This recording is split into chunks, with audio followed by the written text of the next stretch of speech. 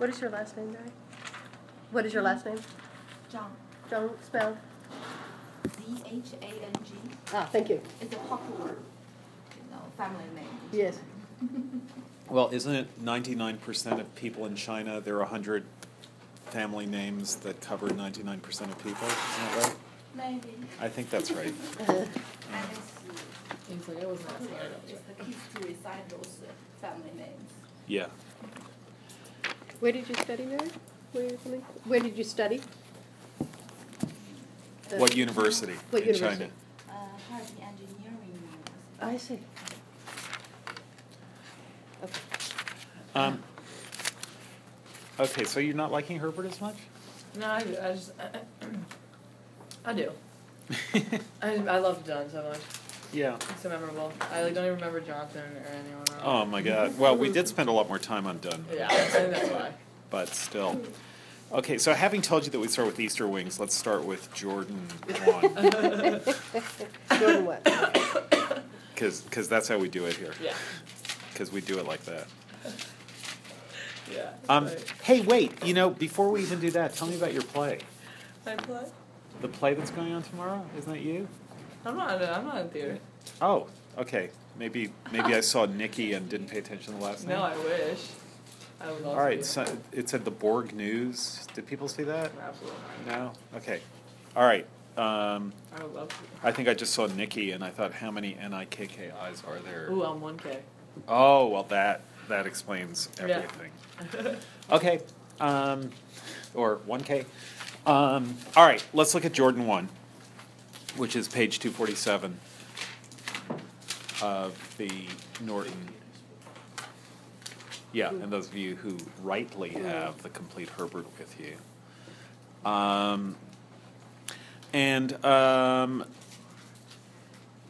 This is partly what we've talked about on Tuesday, was how a poem like Denial is a poem about poetry. That is to say, about the idea that poetry could be a sign of the success of what it is appealing for, what it is beseeching.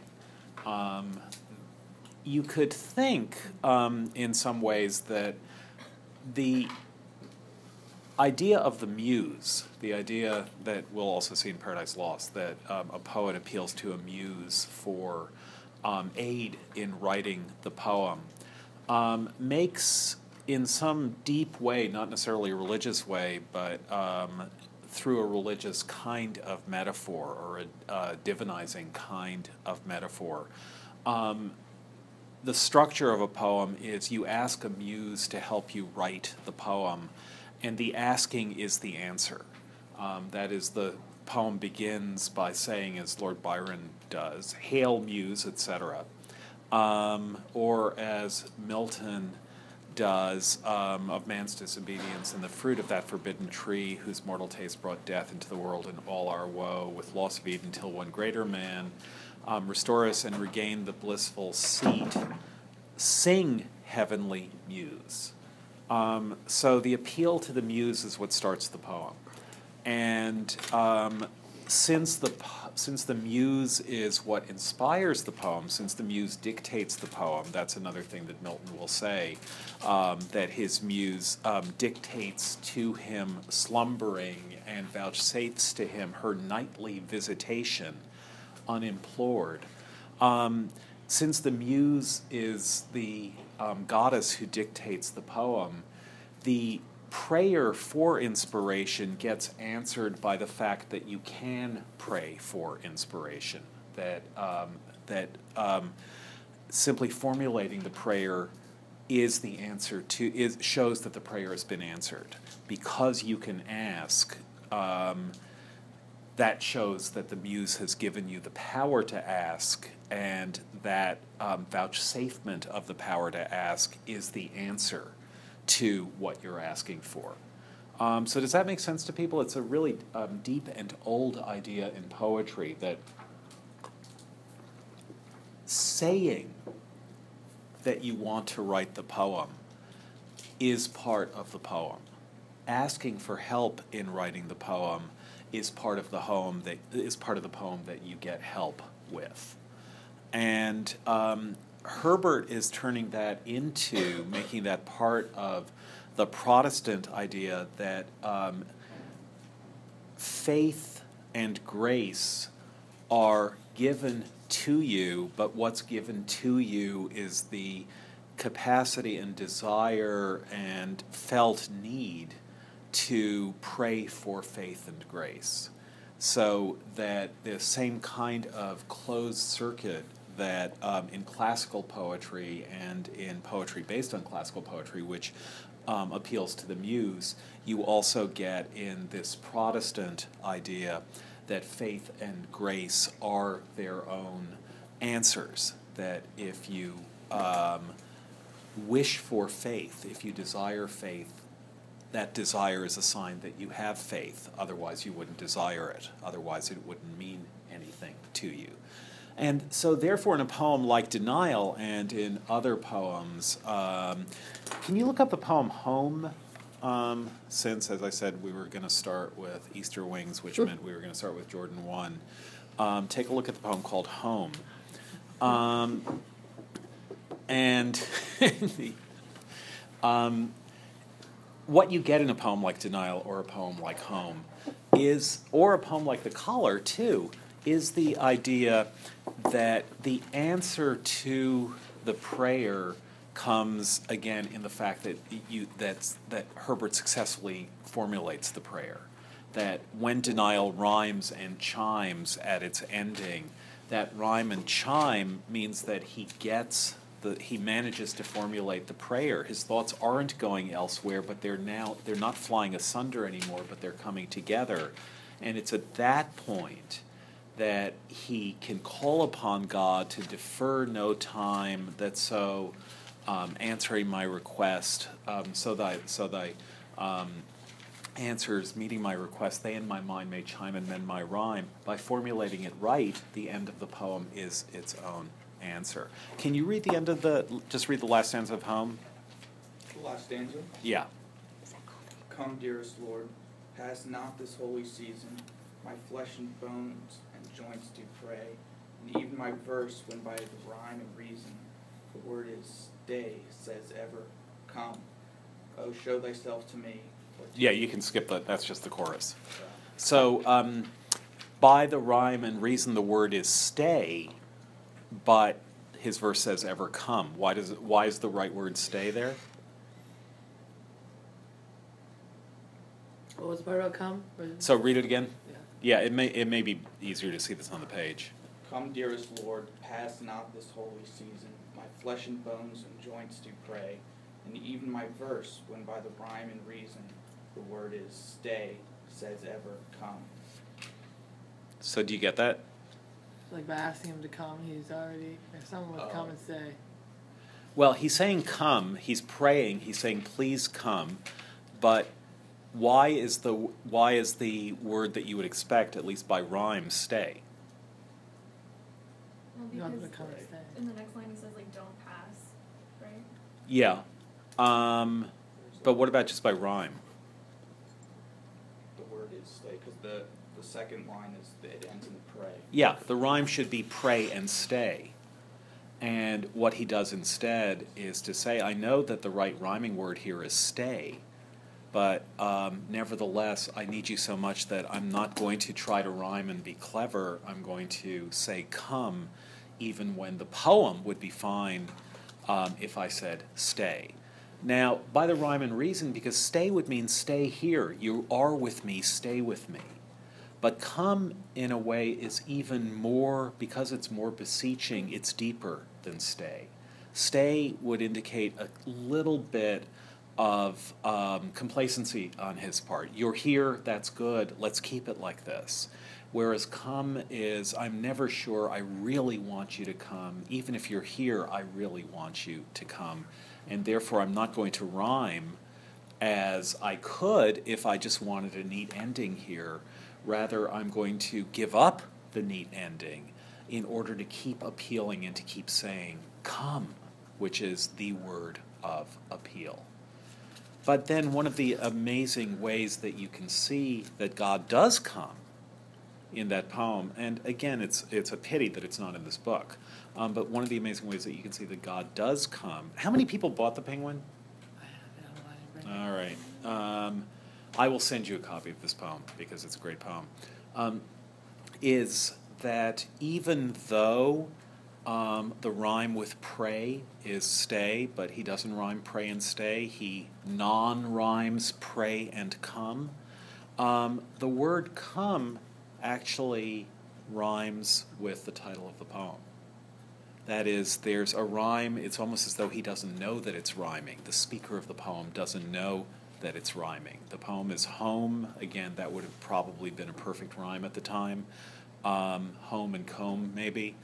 And so, yeah, the word is stay in this stanza, but in the poem as a whole, the last word of the poem rhymes with its title. The first and the last rhyme with each other. The first is last and the last is first. So it's as though the poem, unbeknownst to its poet, unbeknownst to its speaker, comes up with an even more universal rhyme than the pray stay rhyme. It comes up with the home come rhyme. And that's wonderful. And that's the kind of thing that Herbert is always doing. So if you look at Jordan 1, which first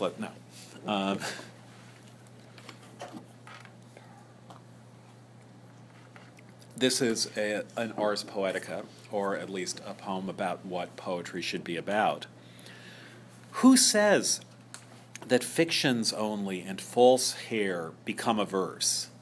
So who says that the only thing that poetry should be about is fiction and false hair? That's a little bit like Shakespeare's sonnet, "My lover's eyes are nothing like the sun." The idea is that most poems, most love poems, overpraise the beloved. It's as though they're praising a version of the beloved with wigs and makeup and other ornaments on. And he says, who says that fictions only and false hair become a verse? Is there in truth no beauty?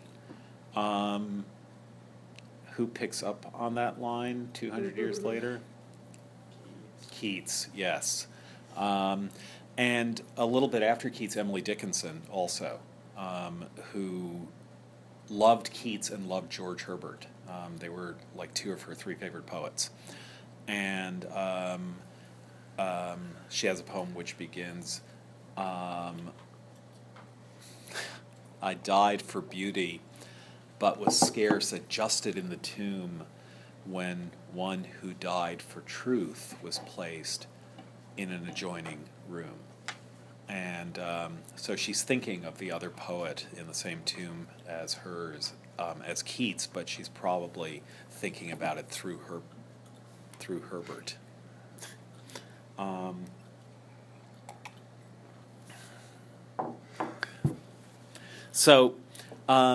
Is there in truth no beauty? Can't you find beauty in truth as well as in fiction? Is all good structure in a winding stair? What do you think that means? Does the truth have to be hard to get to? Yeah, and does it have to be also an elegant stairway, the kind of thing you would get in a house built to impress people rather than something that is straightforward? But can't the truth be simple? Yeah. Or can't a good poetic structure be straightforward? Yeah, Laura. Does Yeats have a book called The Winding Yes, he Stair? does. Yeah. I don't know whether he knew Herbert. I never heard that he mentions Herbert, but he may well have. Herbert was recovered as a poet. He was not entirely forgotten, but not understood to be even,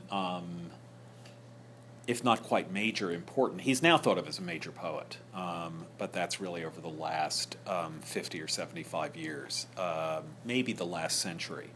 He was beginning to be seen to be an important poet at the end of the 19th century, and it's possible that Yeats was aware of that. As I say, Dickinson and Wordsworth and Coleridge and others before that really, really liked him but they also really, really liked a whole lot of other poets you've never heard of. And now he's, one of the major 17th century poets. He's seen to be one of the major 17th century poets. So it's all good structure in a winding stair. The answer to that rhetorical question is no. May no lines pass except they do their duty not to a true but painted chair.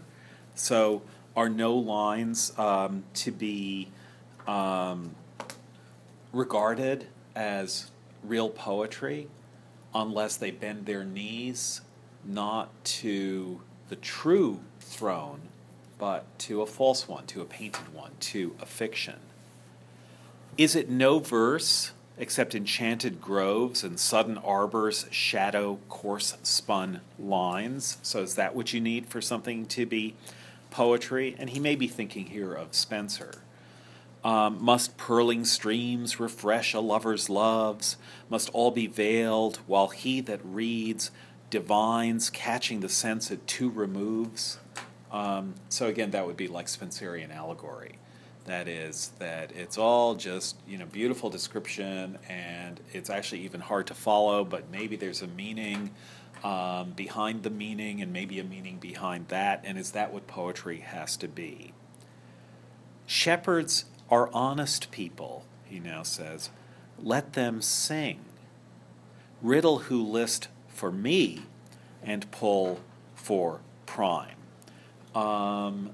So the kinds of straightforward songs that shepherds sing, that's a good thing. If you want your poems to be riddles, fine, go ahead and write them. Pull for prime is, try to win the card game. It's like, try to shoot the moon is what a 20th or 21st century equivalent would be. So anyone who wants to tell a riddle, that's fine, and shoot the moon if you want to. I envy no man's nightingale or spring. So for me, it's not, you want to write about nightingales and springs and purling streams and refreshing a lover's love, that's all fine. I envy no man's nightingale or spring, nor let them punish me with loss of rhyme. Since I don't envy them, they shouldn't punish me either with loss of rhyme, who plainly say, my God, my King. So let's live and let live. If they want to write all this beautiful but also hard to parse, maybe meaningless, maybe hard to interpret poetry about love and nightingales and waters and springs and so on, that's fine. I don't envy them. But don't let them punish me with loss of rhyme, who plainly say, my God, my King. So don't let them say that that's not poetry. To punish me with loss of rhyme would mean to not permit me to rhyme, would be the strongest version of that. But less strong would be not permit me to regard what I do as poetry, just because I plainly say, my God, my King. And of course, it rhymes on the word king. That is, sing, spring, king. Those are the rhymes. And so the plain saying, my God, my King, is also a rhyme, comes as a rhyme. Herbert has a couple of poems like that, but I just wanted to point out the extent to which what he's saying is, yes, I write poetry, and yes, I'm a believer and an anxious believer in God. And we've seen how modest he is also as a person. I mean, he's an amazing poet, and he's also, I think, a really interesting lesson in a very rare combination of greatness as a poet without much arrogance. That is, most great poets, part of what makes them great is that they say so. They make sure to tell you that. And And that doesn't mean that arrogance is their leading quality. Milton makes absolutely sure to tell you that he's a great poet. But he also, in fact, the greatest poet who ever lived. He really wants that fact to be out there. But also is aware that being the greatest poet who ever lived is not enough.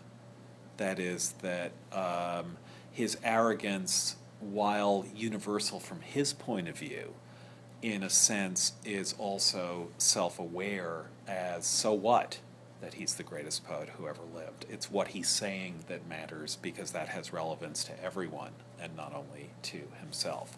So the fact that great poets are almost always very arrogant, even if they pretend not to be, as Homer pretends not to be, the fact that great poets are almost always very arrogant just says something about what you have to be intending to be doing, and what kind of person you have to be to intend to do such things if you're going to write great poetry. And Herbert is actually a pretty stunning counterexample to that general rule, because his sense of vocation as a priest and minister to others goes right into his poetry. His poetry is amazingly clever, as clever as Donne's, and amazingly beautiful and mellifluous, as beautiful and mellifluous as Johnson's, or Herrick's maybe not quite at Herrick's level, but close, but not boastful about any of those things. And to the extent that it is boastful about them, the boasting all goes to God. That is, that he really does trust the muse in a way that most poets who invoke the muse do officially, do by convention. But for Herbert, it's a real issue. It's a live issue. And that's a really neat and different experience of poetry that he's offering you. So an example of that is Easter Wings. Okay, before we leave this poem, Yes. can I just tell you, I have a footnote in my copy of Jordan 1 that says that the original Star Trek episode, number 62, from the third season, was entitled, "Is There in Truth No Beauty?" Wow. Isn't that cool? Wow. Yes. That was a pretty literate series, I have to say. Yeah. Okay, sorry, we are now reading Easter Wings. Right. And if you look at Easter Wings, it actually really looks like the Enterprise. Oh, I thought it was a wing. No, but it does look like a wing, but it also looks like the Enterprise, doesn't it? What, you don't think so, Tam? I don't know, it doesn't look like, you're talking about the spaceship, right? Yeah, the starship. Were shape poems common in the Renaissance? No. I mean, they were. I'm pretty sure there were people before Herbert who did them, but when you think of Renaissance shape poems, you think first of all of Herbert.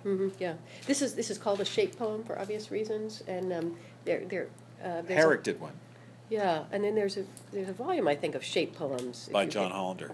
Yeah, if you get curious about this, it's fun stuff. Yeah, it's called Types of Shape, is the Hollander volume. And you can Google parts of it. Some of it's online. And all the poems are in the shape of the things they're about. So probably the best one is called Swan and Shadow. And so it looks like a swan on the surface of water with its reflection underneath. And every part of the swan is describing what it would be like to see a swan at sunset, swimming by on the surface of a completely still lake. And then the one long line that the swan is on is a line describing the lake and the perfect instant of its transition.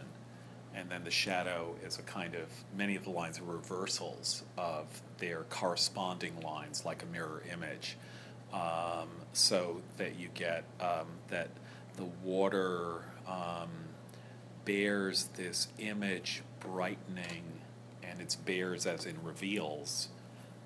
No, I think the top one is bears as in carries, and then the mirror image is the shadow or the reflection bears this image darkening, but there it's bears, as in reveals, strips away everything from it until you only see the image. So they're reflections of lines like that. The hourglass poems that we looked at are Ben Jonson's hourglass poem is a type of shape poem. Herrick has that poem in the shape of a column, and James Merrill has some great shape poems, including two actually, also called The Hourglass, and an amazing poem called Pearl, which is sort of a shape poem with the very middle word being grit, because the pearl is going around the grit as pearls. That's how pearls are formed. And possibly the last poem Merrill wrote is a poem called Christmas Tree, which is in the shape of a Christmas tree, and it's very, very beautiful. Not the shape is fine, but the poem itself is very, very beautiful. So Easter Wings, the way this book puts it, it says Easter Wings 1 and 2. It's not exactly clear that they should be numbered that way, but it may be that it's a single poem called Easter Wings, but at any rate, it's in two stanzas and they go together. So, Lord, who createdst man in wealth and store, though foolishly he lost the same, decaying more and more, till he became most poor, with thee, O let me rise as larks harmoniously, and sing this day thy victories. Then shall the fall further the flight in me. So you can see how that's a little bit in conceptual structure, like at the round earth's imagined corners, blow your trumpets, angels, and arise, you numberless infinities of souls, and to your scattered bodies go. That is, it begins with a general description of humans, and then it becomes personal in the second half. An awesome line. Which? The fall further the flight. Yes. Yeah. Isn't that beautiful? It's like Buzz Lightyear. Awesome. That's not flying. Buzz That's Lightyear. Falling gracefully. That's not what I think of. Really? I mean, he even looks like Buzz Lightyear here, if you That's squinted it the spoiled right for way. me. Oh, stop. Toy Story is the best. Oh, No? I've never really seen it. You haven't really seen it? No. Oh, well, if you saw it, you would think it makes it better. Isn't it pretty lewd? Like isn't it a bunch of No. double entendres? Oh. No. I mean, they're You always not find me really. cartoon. Yeah, I guess. Not really. I mean, you would have to have read a lot of Dunn to find double entendres in Toy Story. The Rugrats movie is full of double entendres. Okay. And SpongeBob. SpongeBob, of course. That was an Adult Swim show, right? And then it got Yeah. yeah. Yeah. Pretty messed up. Yeah. Anyway. So, so let's look at the. Well, let's read the second stanza because I think you can see that they really do go together. My tender age and sorrow did begin, and still with sicknesses and shame, thou didst so punish sin, that I became most thin. With thee, notice it's the same sixth line. Is it sixth, seventh line? With thee, let me combine and feel this day thy victory. Instead of victories in the first one, now we get the singular victory. For if I imp my wing on thine, affliction shall advance the flight in me. So then shall the fall further the flight in me, affliction shall advance the flight in me. In a sense, it's two versions of the same thing, as though the two stanzas of Easter Wings, each of which looks like a pair of wings, themselves form a pair of wings too, as though each poem is a pair of wings. That makes sense in the second stanza, the second poem, the second set of wings, because both the speaker and Christ are flying together. So there are two sets of wings. The wings that Christ gives the speaker and the wings that Christ himself has. And they do fly. That's why he says, if I imp my wing on thine, what that means is something close to grafting. That is, if my wing is, I'm just trying to see what their footnote on the word imp is. Engraft, yeah. So if I, my wings wouldn't take me to heaven, but if I graft my wings onto your wings, we can fly together. So it's tandem flying up to heaven, and hence two sets of wings. Okay, so let's look at the first stanza. Lord, who created man in wealth and store, so it's an address to God. Though foolishly he lost the same. So what happened? He flooded the world? No. Sorry? He fell when he flooded the world? No. What, he fell when Flooded. he No. flooded. Why flooded? When he killed everyone because they all sucked. I think it's man who lost the Yeah. same. Oh, that was he. God Never mind. foolishly. Yeah. Yeah, I created man in wealth and store, but then I just wasn't really paying attention. And oh my God, I've misplaced man. I had him right here. I'm tired. Well, that is right from a certain point of view. Yes. Yeah, but That's not what Herbert means. It's not Herbert's point of view. How do you know? We're not allowed to tell you. That is the question, right, in English classes. How do you know he didn't mean that? Yeah. Okay, so the uncapitalized H, There you go. that's always cheating. There we go. It's only recently that you could count on capital H's, but nevertheless. Okay. So, Lord, you created man in wealth and store. Hang on to that idea of store. It means full of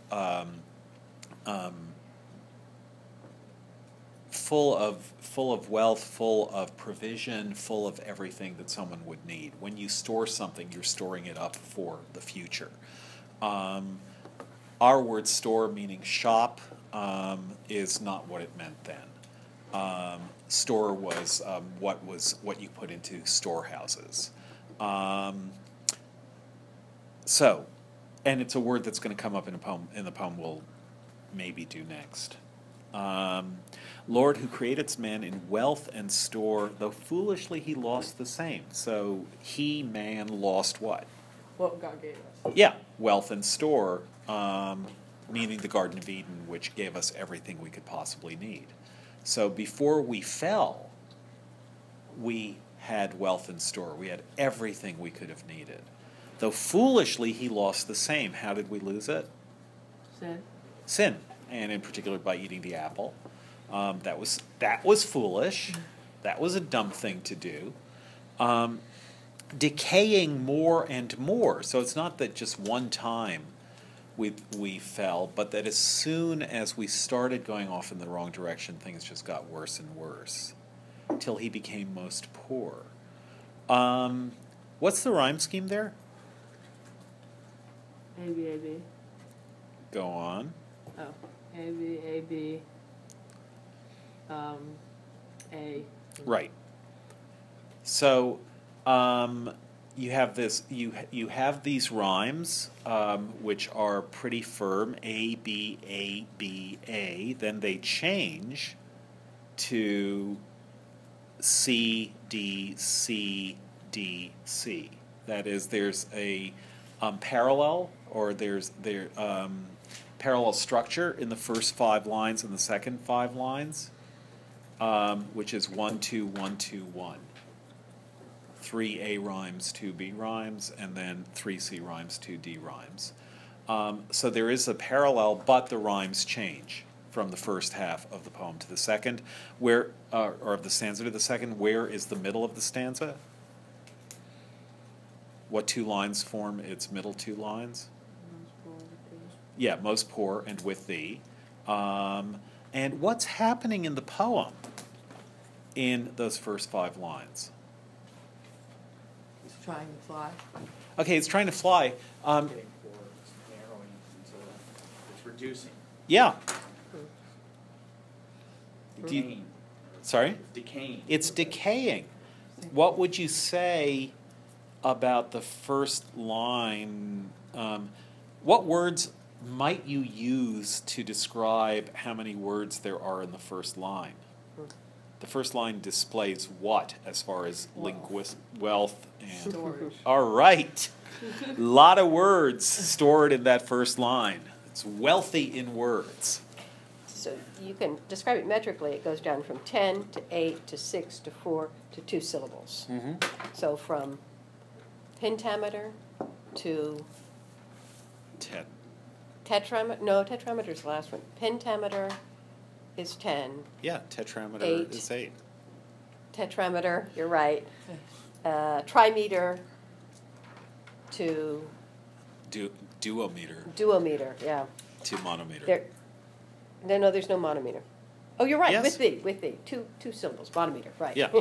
Yeah, it goes down Yeah. from 5. Pentameter, Do it as pentameter. feet. You're It off goes to down the- from 5 feet to 1 foot. So it's 5 lines. Each line is a foot shorter than the previous line. So like coming to the ground, not flying. Yeah. Yeah. And that's what it's describing, that you created man in wealth and store.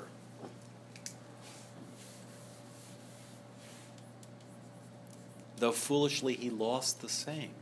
So he had all this wealth in store, but he lost it, and you can see him losing it. Decaying more and more. You can see that that line is perfectly self-describing till he became most poor, almost hits bottom. One more line, and what'll happen? Won't be over. He'll be gone. Yeah. The end forever of man, if this were one line longer, following this pattern, with thee. But then what happens? God comes. God comes, that's the thee. At the point where man is about to hit bottom, God comes. And what do you make of the fact that God comes in a line that's a single foot long? Is that very godlike of him? Yes. Okay, good. The wrong answer that was supposed to lead you to the right answer was, why no? That is very strange. And then you would say, oh wait, yes. Why yes? Because there's one God. Oh, okay, one God, nice. So Monotheism, monometer. right.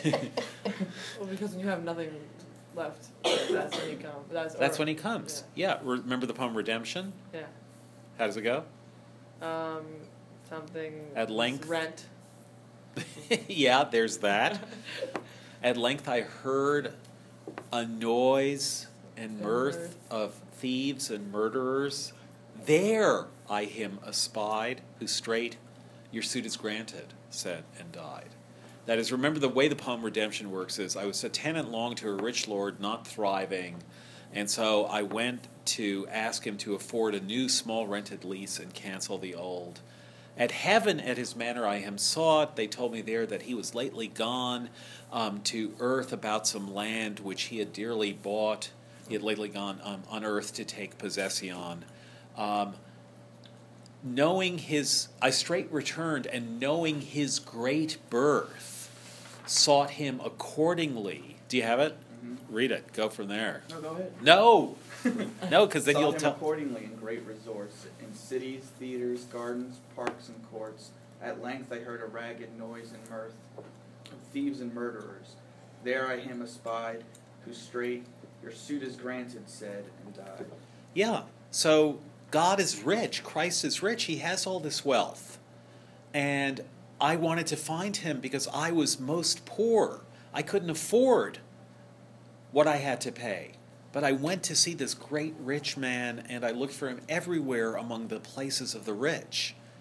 The infinitesimal percent, because he's the richest person in the universe. I looked for him everywhere. And where did I find him? Among the absolutely abject poor. Now, why is that where Christ is found? What story is Herbert telling there, that the place you find Christ is among the poor, not among the rich?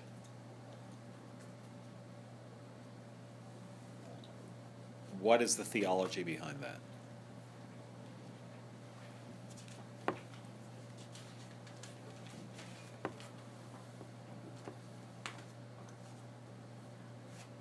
what's the difference between a religion that says if you want to find Christ, what you have to really do is go to the gated communities of Tahoe, where the richer are... like evangelic, like Lutheran, or isn't it like I can't think of a Methodist, I don't know, like Protestant, I don't know.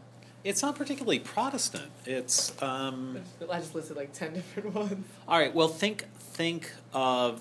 Like a Methodist church, they go around and they do things for less or off people, don't they? Yeah. I know a Methodist, someone's Methodist, and that's what they do. They go around and do like a bunch of missionary trips. Yeah. Like, or think of the current Pope. What's he doing that is so amazing and surprising? What were the things that You kiss a leper. Yeah. He was washing women's feet, he was kissing lepers, he was spending time with the poor. Why? Did he just not get it? Was that the point? That's what Christianity is supposed to be. Which is what? Which is about helping the poor, charitable works. I mean, you asked what story it comes from. Though, No, what is the story that's being told? Not what story does it come from?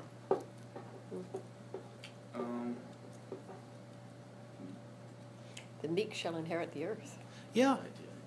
But it's also the story of no matter how mired you are in dust and sin, no matter how sinful you think you are, how undeserving of salvation you believe yourself to be, how terribly you've lived, how you couldn't possibly even face God because God would be so shocked by what you've done, because above these my sins abound, again to quote Donne.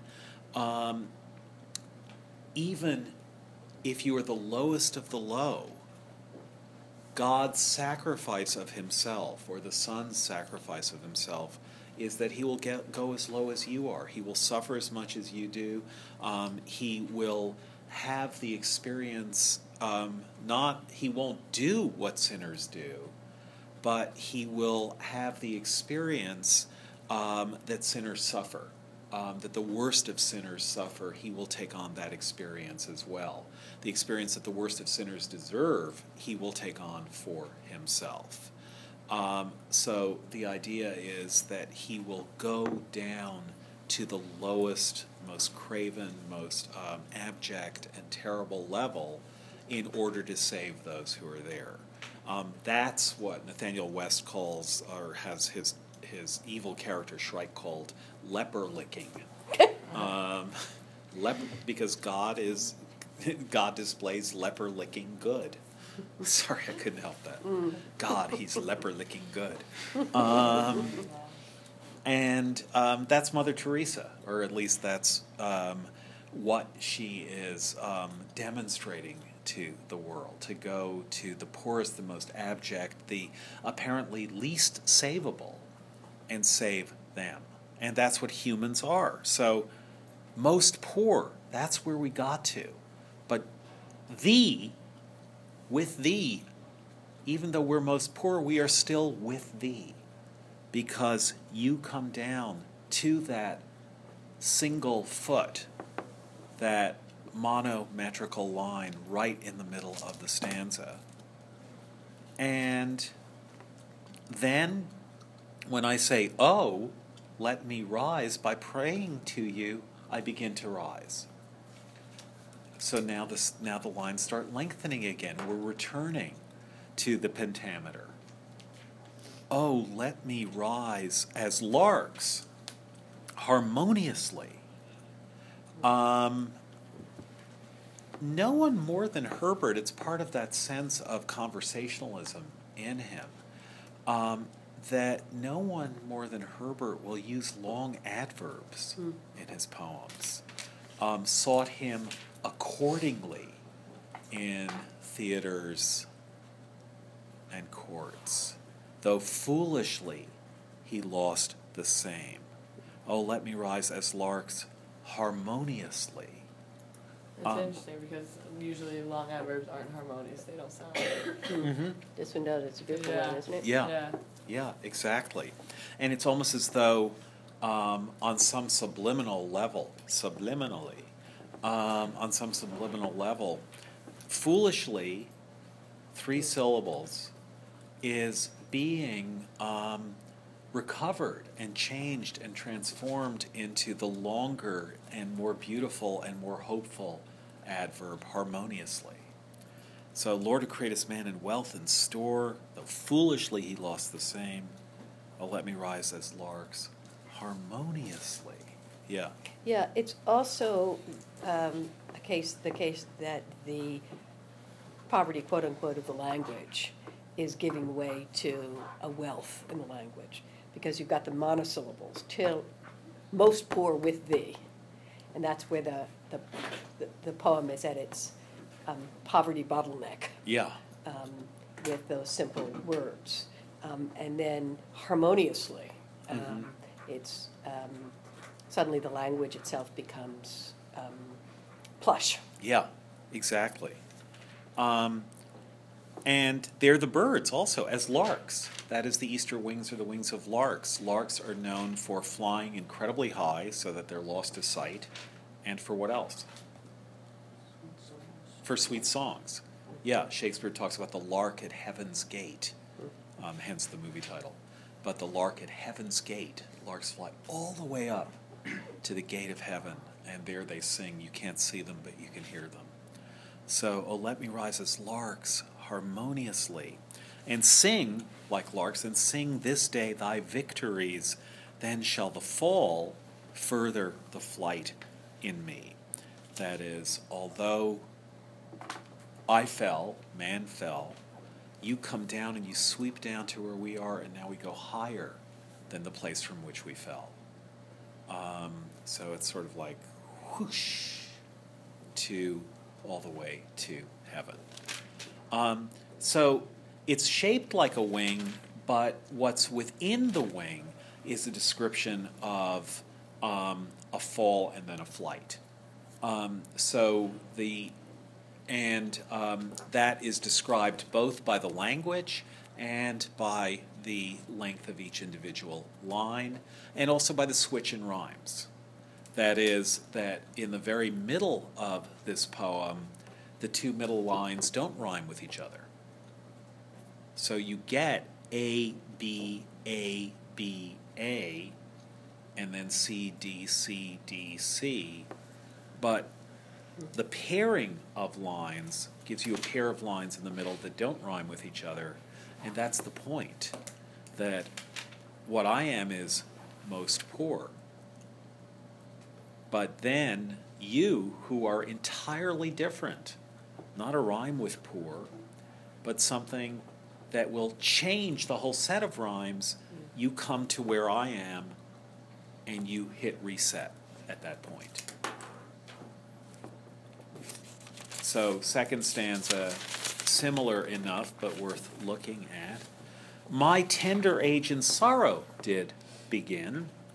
So now he's talking about himself individually, not man foolishly losing wealth in store, but my tender age in sorrow did begin, and still with sicknesses and shame, thou didst so punish sin that I became most thin.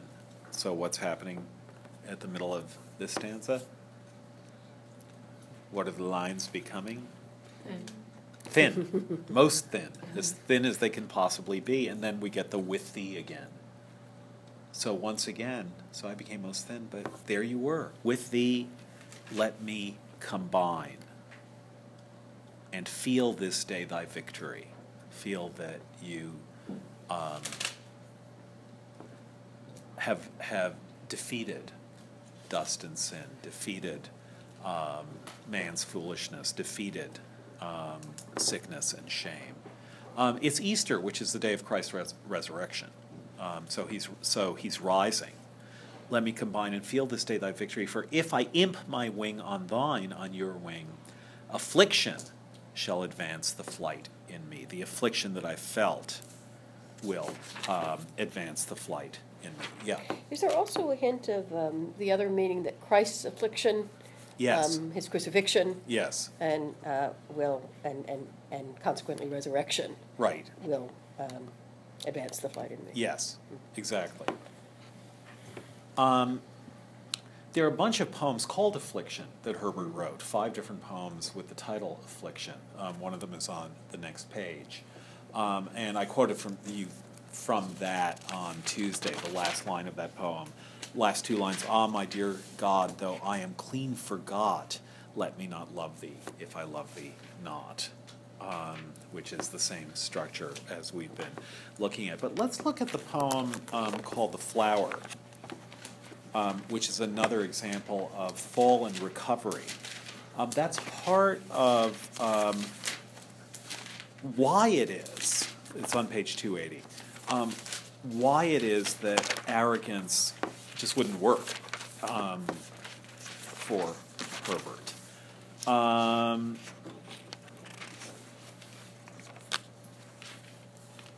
So this amazing opening line, "How fresh, O Lord, how sweet and clean are thy returns." Just such a wonderful idea of, wow, how fresh, O Lord, how sweet and clean are thy returns, even as the flowers in spring, to which besides their own demean, the late past frosts tributes of pleasures bring. So your returns are like flowers returning in spring, which are great not only because flowers are beautiful, but because the frost is gone, and that itself is a pleasure. It's not only that the flowers come and that's great, but also that there's further pleasure that the suffering of winter is over. Grief melts away like snow in May, as if there were no such cold thing. So that's what the return of belief of God, of feeling the presence of God, feels like. Who would have thought my shriveled heart could have recovered greenness? So just that sudden personalization here. It's not only, oh, congregation, isn't it great when God returns to you? But he's talking about himself. Who would have thought my shriveled heart could have recovered greenness? It was gone quite underground. So my heart was shriveled, it went underground. I was full of despair and melancholy. Just as flowers depart to see their mother root when they have blown, that is, after they have bloomed and blossomed, where they together, all the hard weather, dead to the world, keep house unknown. So my heart went underground like flowers, keeping house underground with their roots during the winter.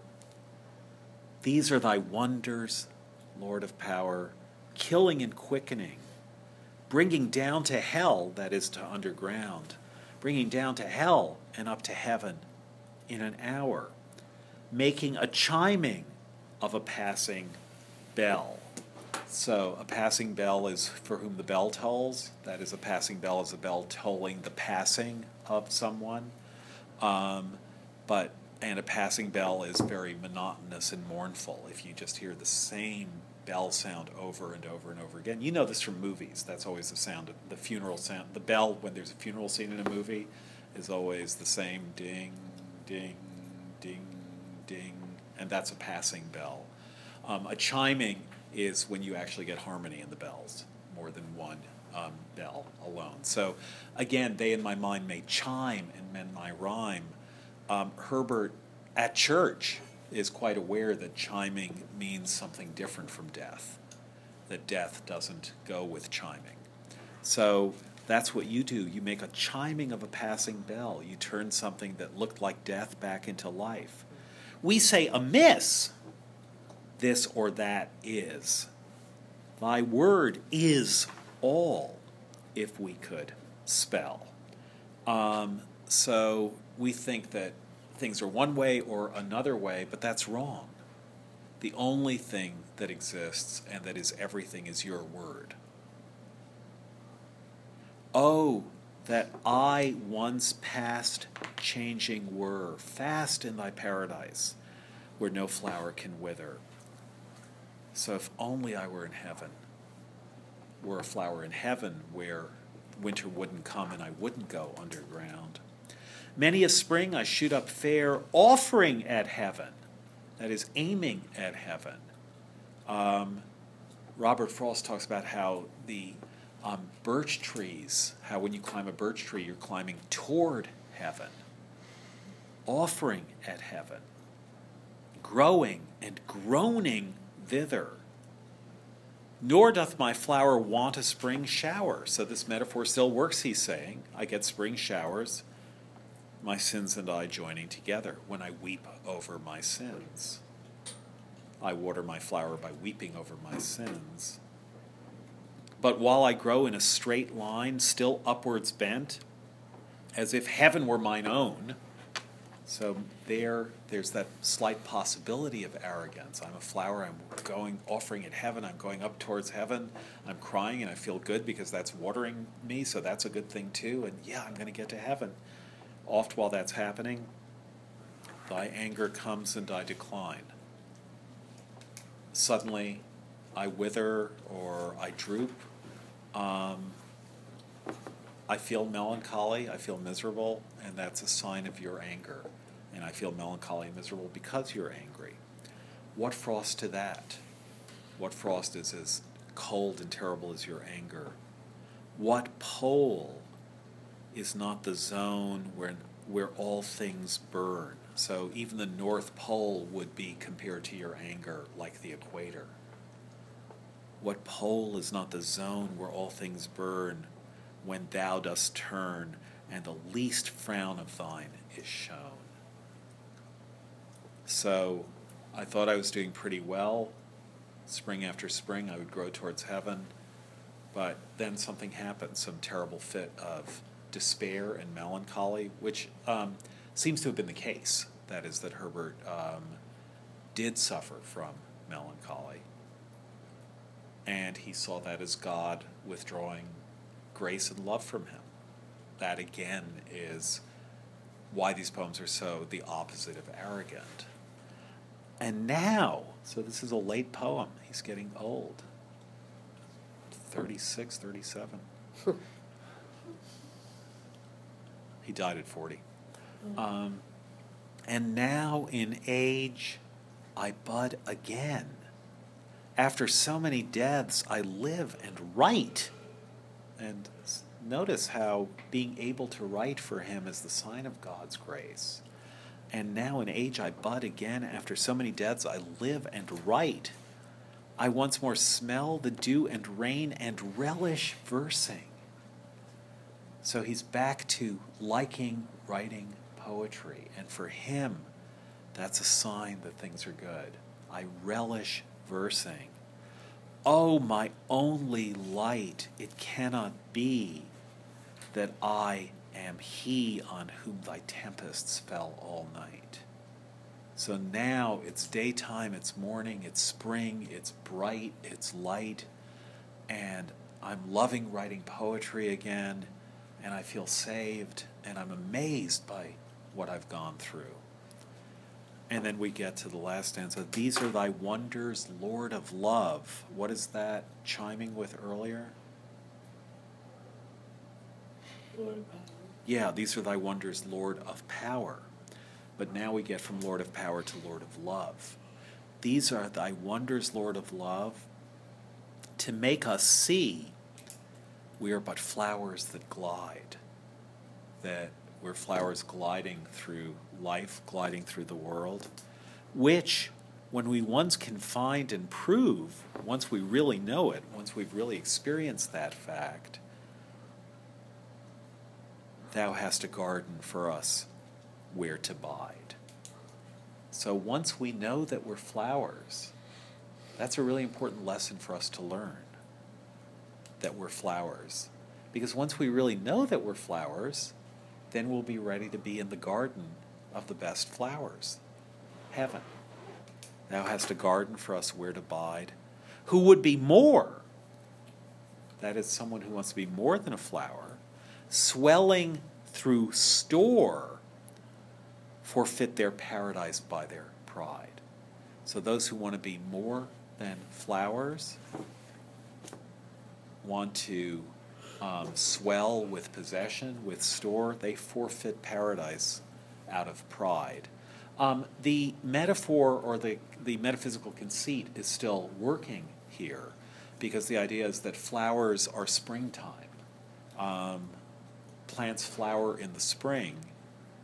Some flower late, but the point is that the life cycle of a plant is first it flowers, then it fruits, then it goes to seed. And the idea is, the way he's thinking of this conceit, that's why you talk about people who've gone to seed. That is, oh man, she's really gone to seed since the last time I saw her. The idea is that what plants do is they flower, then they fruit, then they get filled with seed, and that's the sign of the individual plant's senescence.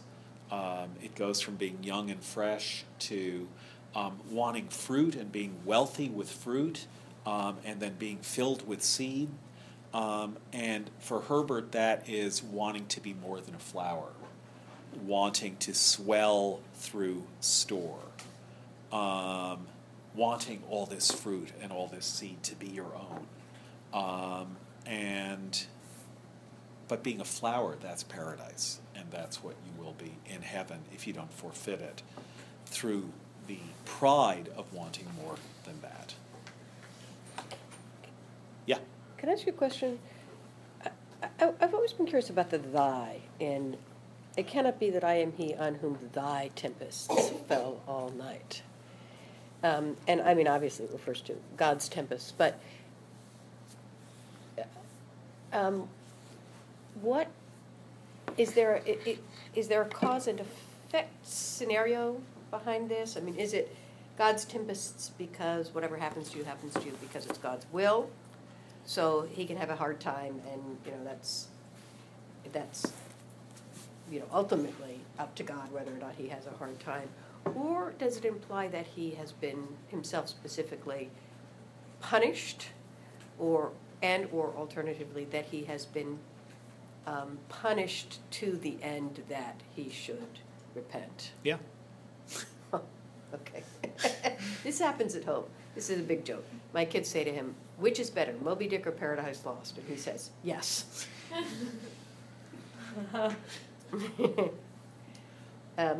So all those things. Yeah. Okay. I mean, don't you think? What do you think? What do you think? Well, I guess that it goes to the question of... Also, what do you mean, my kids? You're right. You're not pointing there. Thy kids. It goes to the question of what it is that he was suffering from. So what do we know? We know that he had grief. Grief melts away like snow in May. We know that he had a shriveled heart.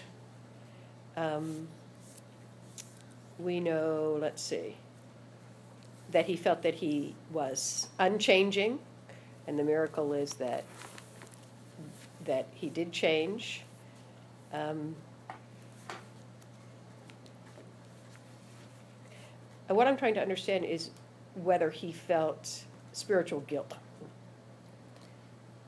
Well, I think that's what the stanza beginning at line 29 says. But while I grow in a straight line, still upwards bent, as if heaven were mine own, thy anger comes and I decline. So that the anger is the tempest that falls on him all night. And what he's proud of is that many a spring I shoot up fair, offering at heaven, growing and groaning thither, nor doth my flower want a spring shower, my sins and I joining together. In a way, he's proud of the fact that he's weeping over his own sins. It's a pretty subtle form of religious pride here, which takes the form of, you could say, his being proud of his own humility. Look at me, I'm a flower, I'm growing and groaning, and I'm crying over my own sins and watering myself, and I'm going towards heaven that way, and growing in this straight line, upwards bent, as if heaven is mine own, because I feel guilty enough that I'm sure to be saved. So there's a kind of proud guilt there, because he thinks by feeling sure that I'll be saved, by feeling guilty I can be sure that I'm saved. And you guys, you don't know enough to feel guilty, but I am guilty, and therefore God loves me, and that's wrong, and that's his loss of that certainty. If you psychologize this, which I think you can in Herbert, I mean, that's what, to repeat what I was saying on Tuesday, that's what makes Herbert so valuable to us, is you don't have to see this in any way as religious poetry. It's what it really is poetry about whether you can feel at home in the world or not, whether you can feel in harmony with yourself or not, and whether you can face going deeply into your own feelings or not, into your own relationship to the world, whether that's something you can avoid or need to avoid, or something that you can confront, and whether confronting it will help you. There's the psychological reading of Herbert is what makes him a great poet. I mean, I'm sure he was always a great poet for people who believed, and that's what his followers felt, people like Vaughan and Crashaw and so on, that if you were a believer, Herbert was an amazing describer of belief. But you don't have to be a believer to see that he's an amazing describer of human psychology, where that psychology takes the form of anxiety about your place, anxiety about being in the world, and finding ways of coping or not coping with that anxiety, facing up to it or not facing up to it. And so if you substitute, it's hard to say what you would substitute for God in Herbert, but if you substitute something like, even like mood for God in Herbert, as though moods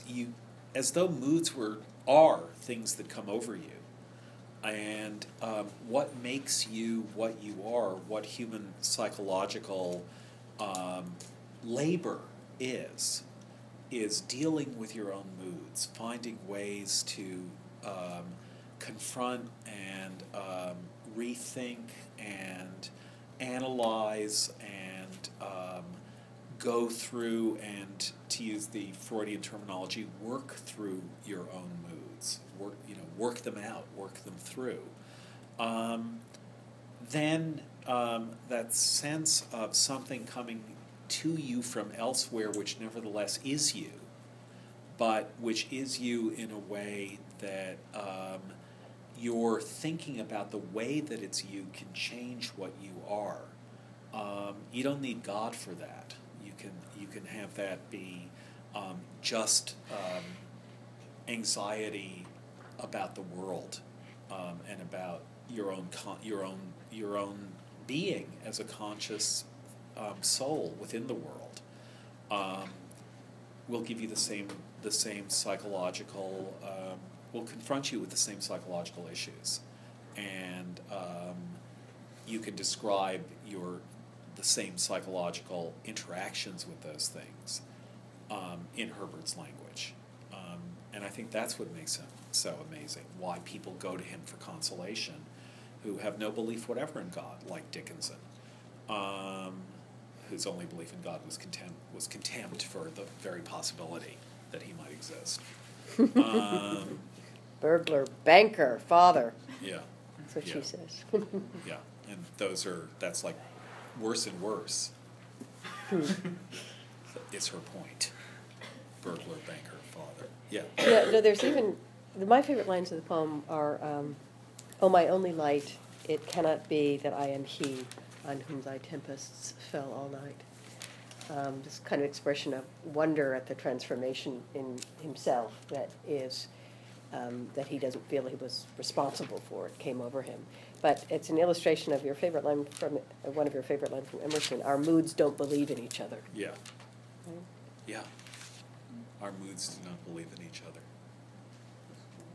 Whatever mood you're in, you don't believe in the other moods you might be in. And, yeah, that's what makes them like God. We don't believe in them. Yeah. It cannot be that I am he. Yeah. I'm not telling this fellow, right? I think what we're going to do is, since we're having that optional final class, which was going to be on Herbert, we'll just do Herbert one more day. That way we'll have our 3 days on Herbert. So let's look now for the last poem for today at the poem called The Forerunners, page 284 in the Norton.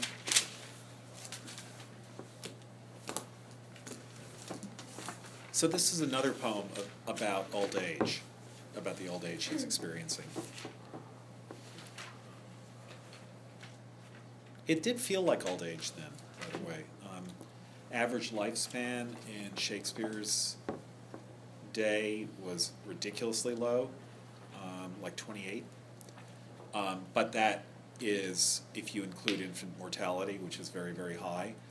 For people who lived into their teens, their average lifespan was more like to 40. So 40, basically 80 is the new 40.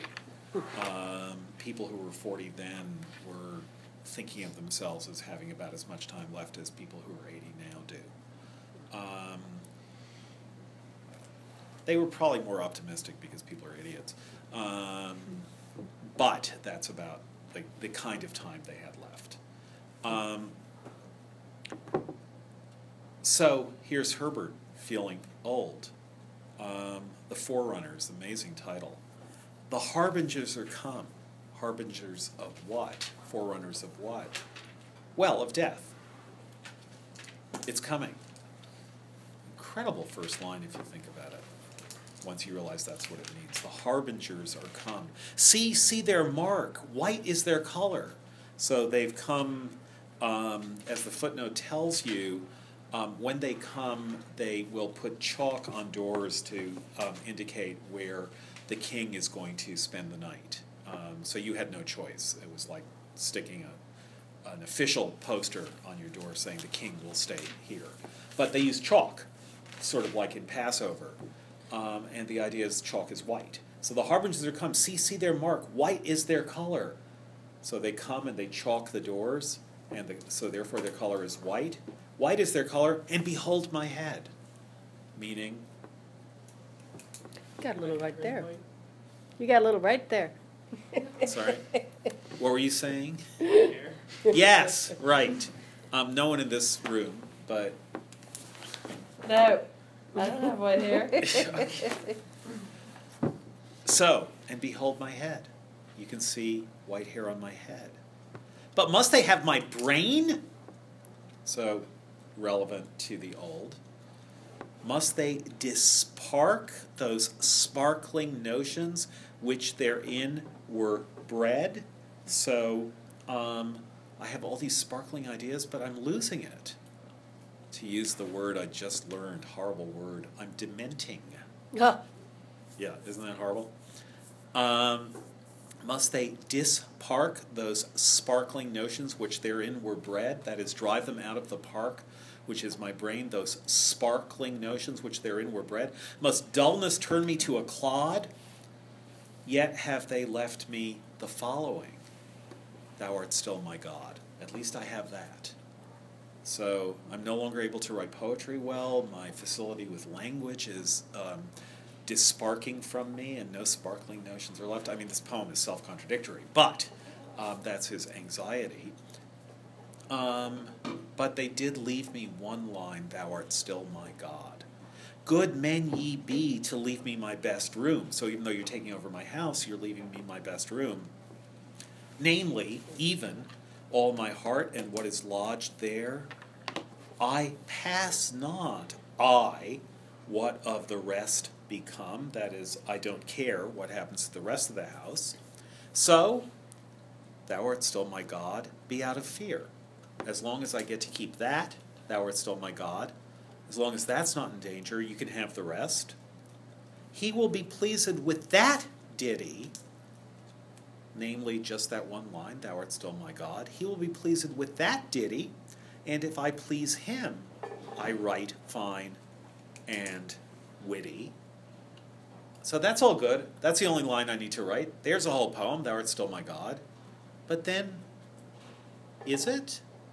Farewell, sweet phrases, lovely metaphors, if I can no longer write them. But will ye leave me thus?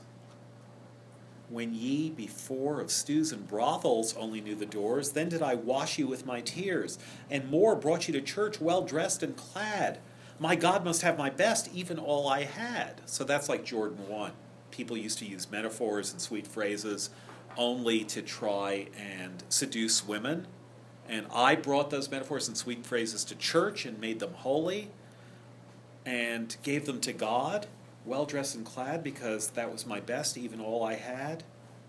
Lovely, enchanting language, sugar cane, honey of roses, whither wilt thou fly?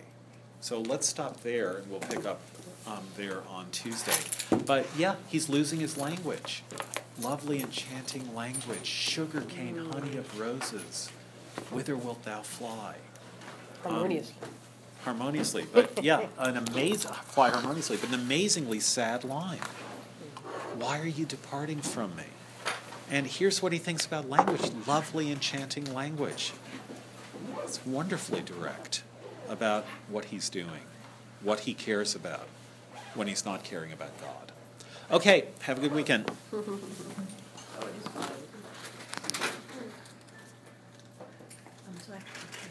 Okay.